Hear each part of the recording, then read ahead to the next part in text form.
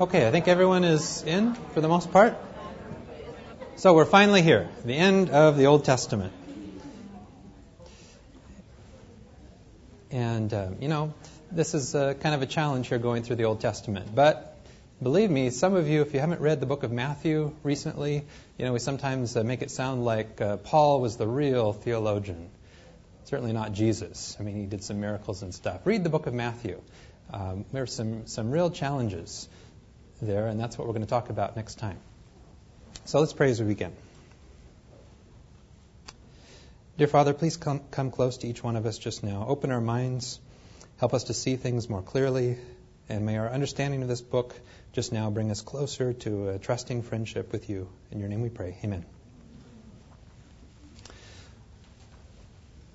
Well, always things change a little bit as plans. I was going to spend quite a bit of time on Esther, but there's just so much in Malachi, so we're just going to do the book of Malachi today. 4 chapters, but it is just really some meaty stuff. But let me just say this about Esther. Esther is a book where you do not find the word God in the book of Esther, unless you read it in a paraphrase translation like the Living Bible or something.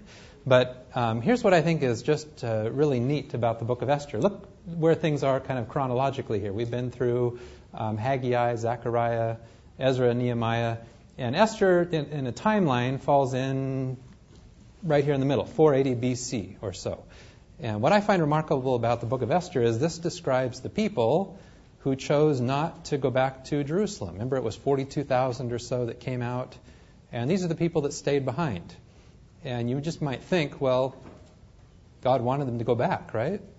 If you don't go back, God's not with you. Well, these people didn't go back. They stayed behind, and we have an incredible story about how God was with them very much, how he helped Esther. And it's a remarkable story. And I think it's just further illustration, just like the book of Jeremiah. For those of you who remember last year, it's just amazing. The people rejected again and again and again and again. And God was with them all the way out to Egypt until finally they killed the prophet Jeremiah. And so the problem is with us always, not with God. God is always there, always willing to respond, even when we do not follow the ideal path. So I think it's kind of neat about the story of Esther. But now we come to Malachi, and I want to spend some time here on this book, and the first couple verses are a real challenge. But here's kind of the overall theme. We have this back and forth. It's kind of interesting. The Lord says to his people, I have always loved you. But they reply, how have you shown your love for us? In other words, boy, it sure doesn't seem like it. And then later on, the Lord says to the priests, children honor their parents and servants honor their masters. I'm your father, why don't you honor me? I'm your master, why don't you respect me? You despise me. But yet notice, the people ask, how have we despised you? We certainly haven't done that. And then later on, God says, you have said terrible things about me, but you ask, what have we said about you? So God is saying the reality, and the people here are just, what? That's not true.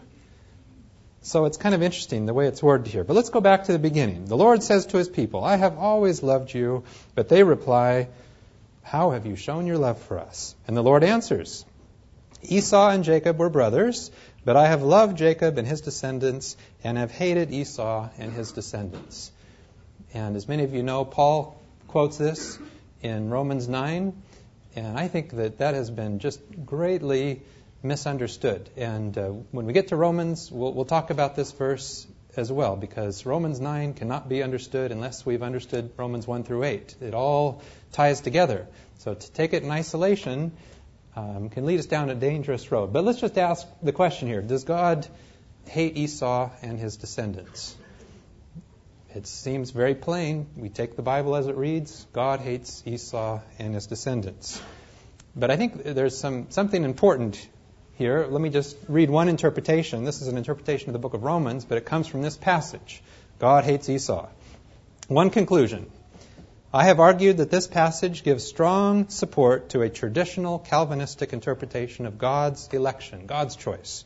God chooses those who will be saved on the basis of his own will, and notice, not on the basis of anything, works or faith, whether foreseen or not in those human beings so chosen. So God predestines some for goodness and righteousness, and he chooses others to be vessels of wrath and destruction.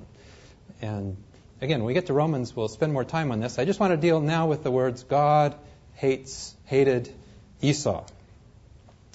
And something very important to realize is there's this expression, it's called Oriental hyperbole, that was very much a part of the literature at this time. The words of Jesus are filled with this. So hyperbole, as you know, is a rhetorical exaggeration, not intended to be taken literally, that produces emphasis, verbal extravagance, emphasis on the extremes. And if you don't think that this is present, let me just give you some examples. Jesus would say, if anyone comes to me and does not hate his father and mother, wife and children, brothers and sisters, yes, his own life also, he cannot be my disciple. So are you a Christian? Do you hate your parents? Do you hate your wife? Do you hate your children?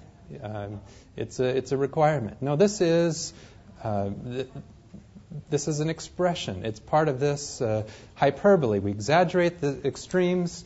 And again, it's nice to have these other versions here. The Message Bible translates, anyone who comes to me but refuses to let go of father, mother, spouse, children, brothers, sisters, yes, even one's own self, can't be my disciple. So it's saying things in a strong way, but it's to make an emphasis of a relative degree of one being over another.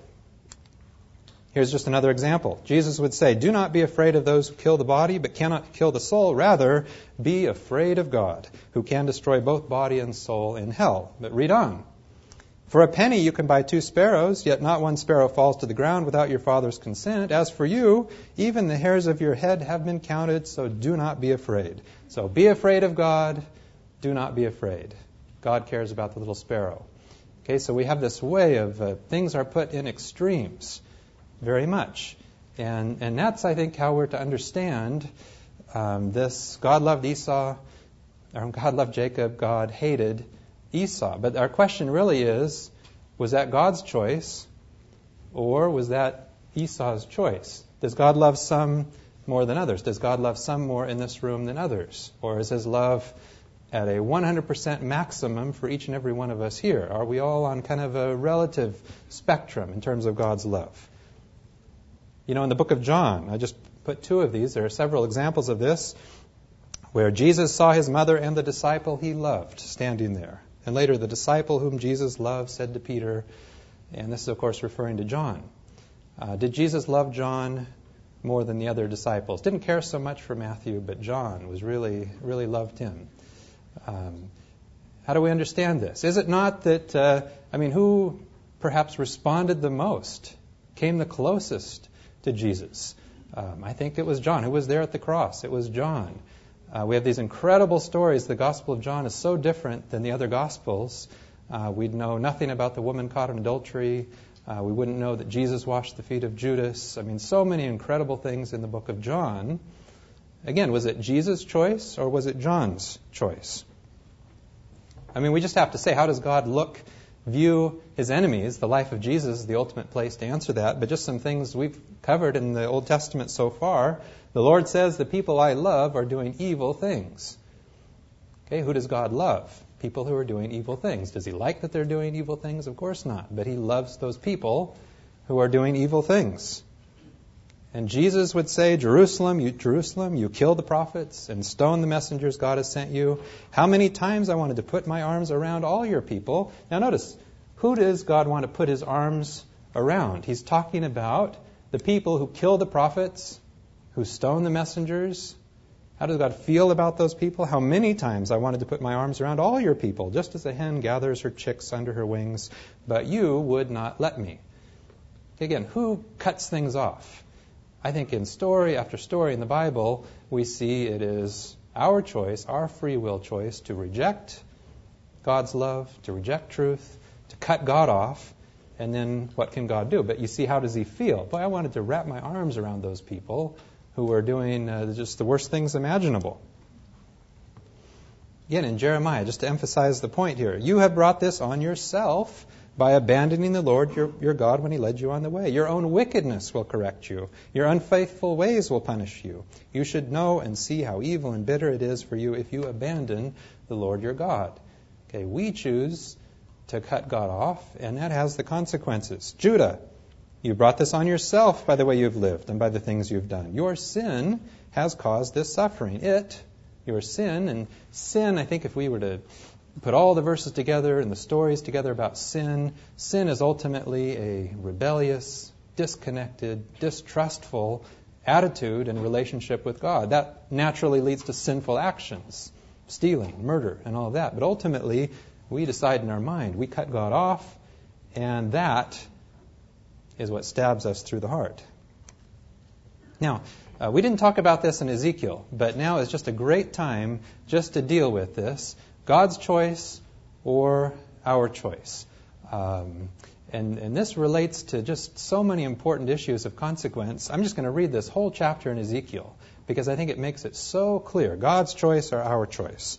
The Lord spoke to me and said, "What is this proverb people keep repeating in the land of Israel? The parents ate the sour grapes, but the children got the sour taste." In other words, the parents sin and the children suffer because of the parents' sin.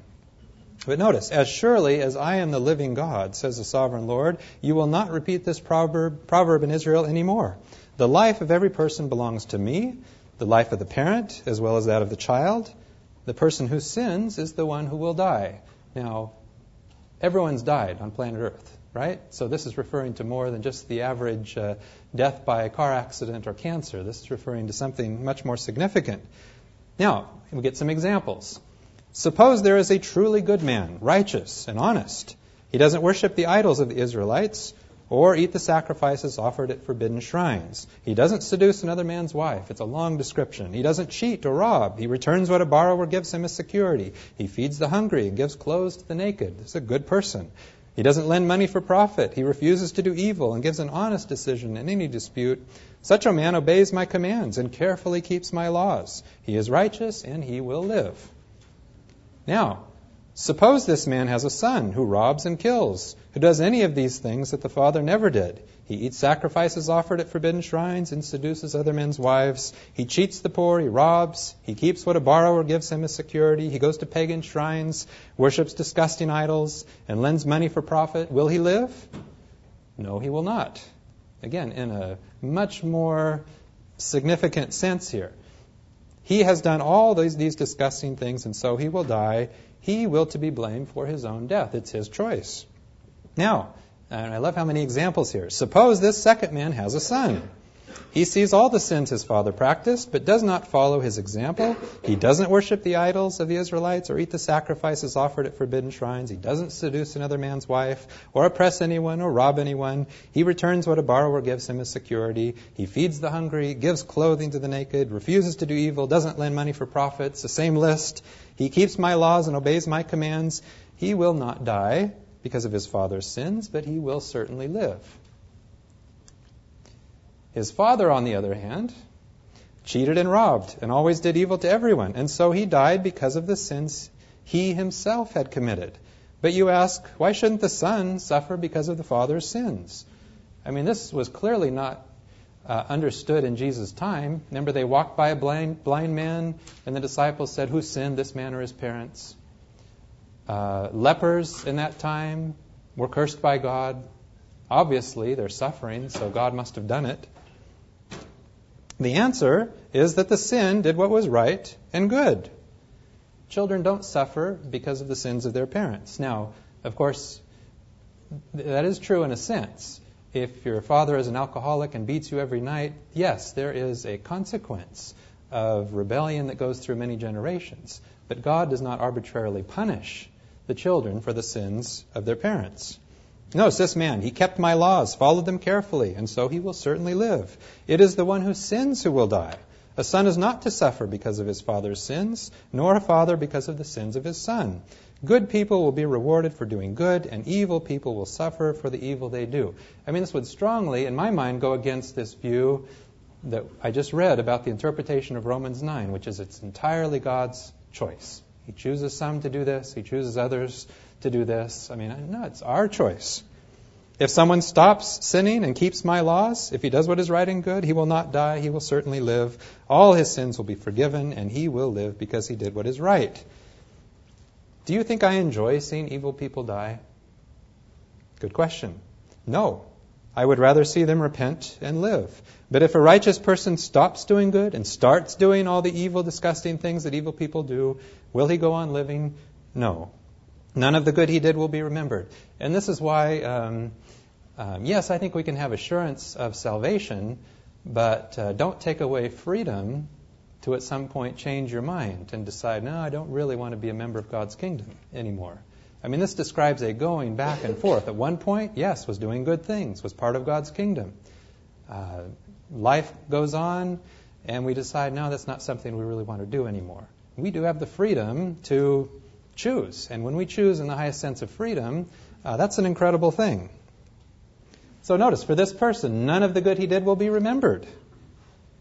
He will die because of his unfaithfulness and his sins. But you say, what the Lord does isn't right. Listen to me, you Israelites. Do you think my way of doing things isn't right? It is your way that isn't right. When a righteous person stops doing good and starts doing evil and then dies, he dies because of the evil he has done. And finishing up, it's so repetitive, but I just want to get here to the bottom line. Don't turn away from all the evil you are doing. And notice, don't let your sin destroy you. Not an arbitrary choice on God's part. It's our decision. Esau chose poorly. And I would say God poured out everything to try to reach Esau and the Edomites, his descendants. And they rejected. They were cut off from God, and they experienced separation, God's wrath, God's anger, all of those things. But again, their call, not God's. And going back to Jeremiah again, this just, I think, an incredible verse. God would say to these people, and remember, these people just rejected God totally. You read the end of the book of Jeremiah, they said, well, we're going to sacrifice to the Queen of Heaven. Totally pagan God. And God would say, very well then, I will give you freedom. The freedom to die by war, disease, starvation. Because freedom, to have real love, you have to be free to reject love. God can't force love on anyone. And so when people of a free will choose to cut themselves off and God tries to do everything he can, he has no choice but to respect that freedom. So again, coming back to Malachi, after this first message to the people, we get a message to the priests. Remember, God says, you don't respect me, you don't honor me, you despise me, and yet you ask, what? How have we despised you? And here's what I think is really incredible. After this message to the priests, we get a clear message on this is what the priesthood was to accomplish. It is the duty of priests to teach the true knowledge of God. People should go to them to learn my will, because they are the messengers of the Lord Almighty. But now you priests have turned away from the right path. Your teaching has led many to do wrong. You have broken the covenant I made with you. Now notice, I think what we are to associate with priests, and as we'll see, you and I are called to be priests as well. Our duty to teach a true knowledge of God. Notice what's the result of preaching a false knowledge of God. Eternal life is to know God. The words here are so significant. The people of Judah have broken their promise to God and done a horrible thing in Jerusalem, and all over the country they have defiled the temple. And as many of you know, there's a lot of talk about a cleansing of the temple. And what does that mean? Is there a dirty building in heaven somewhere that needs to be swept out? And not time to go through all the verses, but ultimately, what is the temple? Verse after verse in the New Testament. Don't you know that you are the temple? You are the temple. And what is it that cleanses the temple? In an ultimate sense, it is restoring a true knowledge of God. A true knowledge of God which restores trust, which restores relationship, which leads to healing, and ultimately the cleansing of the temple, which is not so much about a dietary message, you are the temple, so don't eat cheese, but ultimately it is a message about what goes on upstairs in the mind. Okay, so we'll finish here on these first few verses in Malachi, because it's just a great launching point for next week getting into the Gospels. Look, I am sending my messenger, and he will prepare the way before me. Now, who's that referring to? Jesus would quote this, referring to John the Baptist. But then notice what will happen. Then the Lord you are seeking will suddenly come to his temple. The messenger of the covenant, whom you look for so eagerly, is surely to come, says the Lord Almighty. And notice the description. Now, does this fit for Jesus? But who will be able to endure it when he comes? Who will be able to stand and face him when he appears? And our mind imagines all kinds of terrifying things. Does this really fit for Jesus? I think it does. But let's just keep that in mind, and let's backtrack. We left this out in Ezra and Nehemiah, but it sets the stage for the people that rejected Jesus. I think it's significant to know what happened in the hundreds of years leading up to the coming of Jesus. And what happened was, the Bible is entirely a book of rebellion up to the point of Ezra and Nehemiah, going after the pagan gods, fertility cults. Remember, even Solomon sacrificed his children. It's rebellion, rebellion, rebellion. Noah and the flood, it's just rebellion all the way through. But something remarkable happened coming out of this time when they came back to Jerusalem. And just as evidence to point to this a little bit, we read about Nehemiah. Notice how he disciplined the people. I reprimanded the men, called down curses on them, beat them, and pulled out their hair. And then I made them take an oath in God's name that never again would they or their children intermarry with foreigners. And when Jesus came to his own people, were they still intermarrying with other religions? No, that really stopped. And this is a really shocking here, the end of Ezra. It's really sad because there were all these people, they were intermarried, and notice what they did. Now we must make a solemn promise to our God that we will send these women and their children away. This is the list of the men who had foreign wives. And Ezra 10 includes this long, long list of all the men who had foreign wives. And the book ends, they divorced them and sent them and their children away. They really started to obey. They stopped intermarrying. We read about Ezra and Nehemiah. They weren't keeping the Sabbath. They were selling things on the Sabbath, so they closed the gates and strictly enforced Sabbath observance. Again, Nehemiah is running around pulling hair out of people's beards if you don't do anything right. And what we come to here is the people in Jesus' day. Just look at this incredible list. Were they interested in the law? Boy, were they. Were they trying to obey the law? Did they think it was important? Yes. Did they read their Bibles? Remember, Jesus said, you search the Scriptures, you read the Bible every day. Did they go to church, synagogue? Faithfully. Were they still intermarrying with other religions? No. Still involved in idolatry? No. Paying tithe? Remember, Jesus said, you even tithe the seeds and the anise. We're very careful with these things. Evangelism? Remember, Jesus said, you send a missionary to the other end of the earth to win one convert. And when you do, you make him twice as deserving as going to hell as you yourselves. So they were involved in evangelism. Health reform? Yes, they were known for that. The Sabbath? Why did they come by to break legs? Because they were going to be late for Sabbath. And they needed to break legs so that they'd die a little faster so that they could make it home to keep the Sabbath. Now, I'm not putting down any of the things on this list, but if you were just an angel in heaven and you're watching rebellion, the flood, Sodom and Gomorrah, all of this, and might you be tempted to turn to God and say, boy, you finally did it. You finally have a people who are obeying the blueprint. And it looks like, wow, this is a good time to come. Right? I think it's an interesting question. Why did God wait so long to show up in human form? And I think an explanation I like is that he came to a people who outwardly seemed to be doing, a good list of things. What does it say? I think it's a very important message to us that there's something more important than keeping the right list of things. Now, we read this verse in Malachi about how who can endure his coming. But just listen to the description here between Jesus and the Pharisees. Why do you not understand what I say? It is because you cannot bear to listen to my message.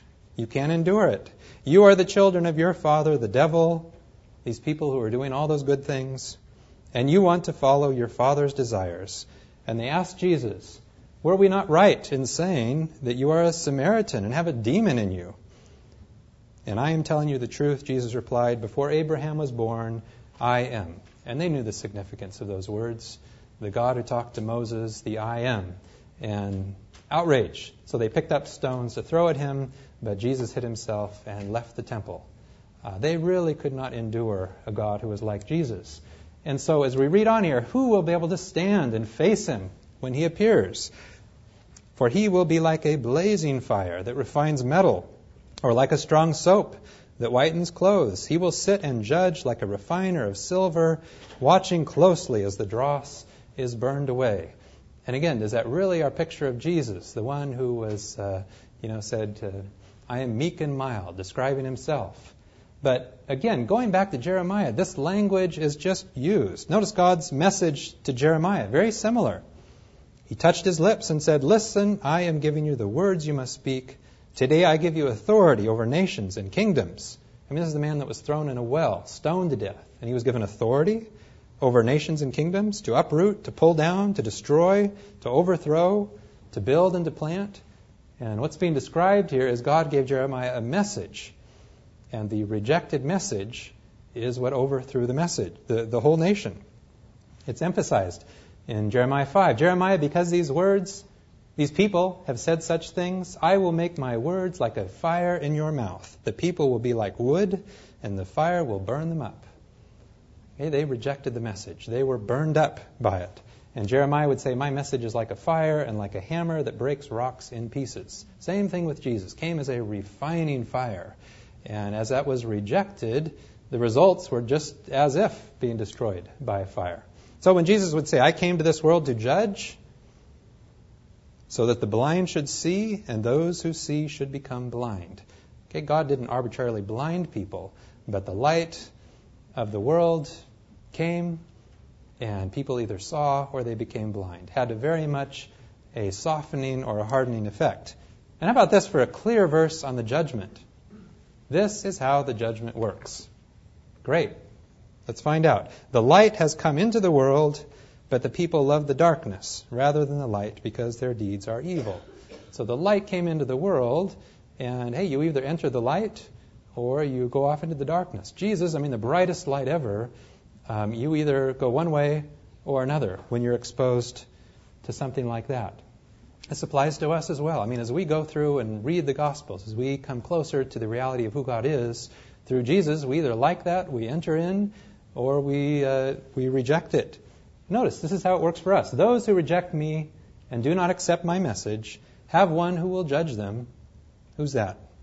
The words I have spoken will be their judge on the last day. On the last day, the words, the actions, everything about Jesus. Everything we read and hear about Jesus through Scripture and through the influence of the Holy Spirit, that works on us. That is the judge on the last day. How do we respond to that? Okay, so coming back to Malachi, he will sit and judge like a refiner of silver, watching closely as the dross is burned away. And notice, and here's, I think, what very much applies to us. He will purify the Levites, the priests, refining them like gold or silver, so that they may once again offer acceptable sacrifices to the Lord. We don't have time to include all these verses, but the wonderful verses like come as a living sacrifice. Then once more the Lord will accept the offerings brought to him by the people of Judah and Jerusalem, as he did in former times. So Jesus came to purify a people, and I think just as a little important meaning on that, in Revelation, he has made us a kingdom of priests. This is after the cross. We are to be a kingdom of priests. And remember the verse we just read in Malachi. What is the duty of priests? To teach the true knowledge of God. And we talked about how that true knowledge of God, if it's false, temple's defiled. If it's true, temple is cleansed. So I think our purpose is just like Jesus. What did Jesus do? I came to reveal the Father. I came to make you known. Eternal life is to know God. I've completed my mission, which is I've revealed your character. That's our mission as well. And so the function of the priests here in 1 Peter, come to the Lord, the living stone, rejected by people as worthless, but chosen by God as valuable. Come as living stones, and let yourselves be used in building the spiritual temple. We are priests in the temple, we are stones in the temple, and very clearly several times we are the temple. And notice, where you will serve as holy priests to offer spiritual and acceptable sacrifices to God through Jesus Christ. For the Scripture says, I chose a valuable stone, which I am placing as the cornerstone in Zion, and whoever believes in him will never be disappointed. This stone is of great value for you that believe, but for those who do not believe, the stone which the builders rejected as worthless turned out to be the most important of all. And another Scripture says, this is the stone that will make people stumble, the rock that will make them fall. They stumbled because they did not believe in the word. Such was God's will for them. God chose it that way? No, they did. But notice, but you are a chosen race, the king's priests, the holy nation, God's own people. What's the purpose again of the priests? Chosen to proclaim the wonderful acts of God, which is how it is in the Good News. Other versions have it more like this in the New Living. You can show others the goodness of God. It's always the same function of the priest. To follow the high priest. What is he doing? He's revealing God. If you've seen me, you've seen the Father. So I think as we go into the New Testament now, the emphasis very much in every word, action, deed of Jesus. We want to see God. We want to know what God is like. And I think there are a number of things that are not entirely intuitive in our own mental picture of who God is. So we have some challenging things coming up in the next few weeks. All right, let's pray. Father, please help each one of us to receive as close as possible a clear picture of who you are. We ask that your Holy Spirit would every day open our minds further, that our picture of who you are may come closer to the reality, that we may be cleansed and purified by that we will, if possible, accept your call to be priests as well, that we may reveal this great knowledge of who you are to those around us. In your name we pray. Amen.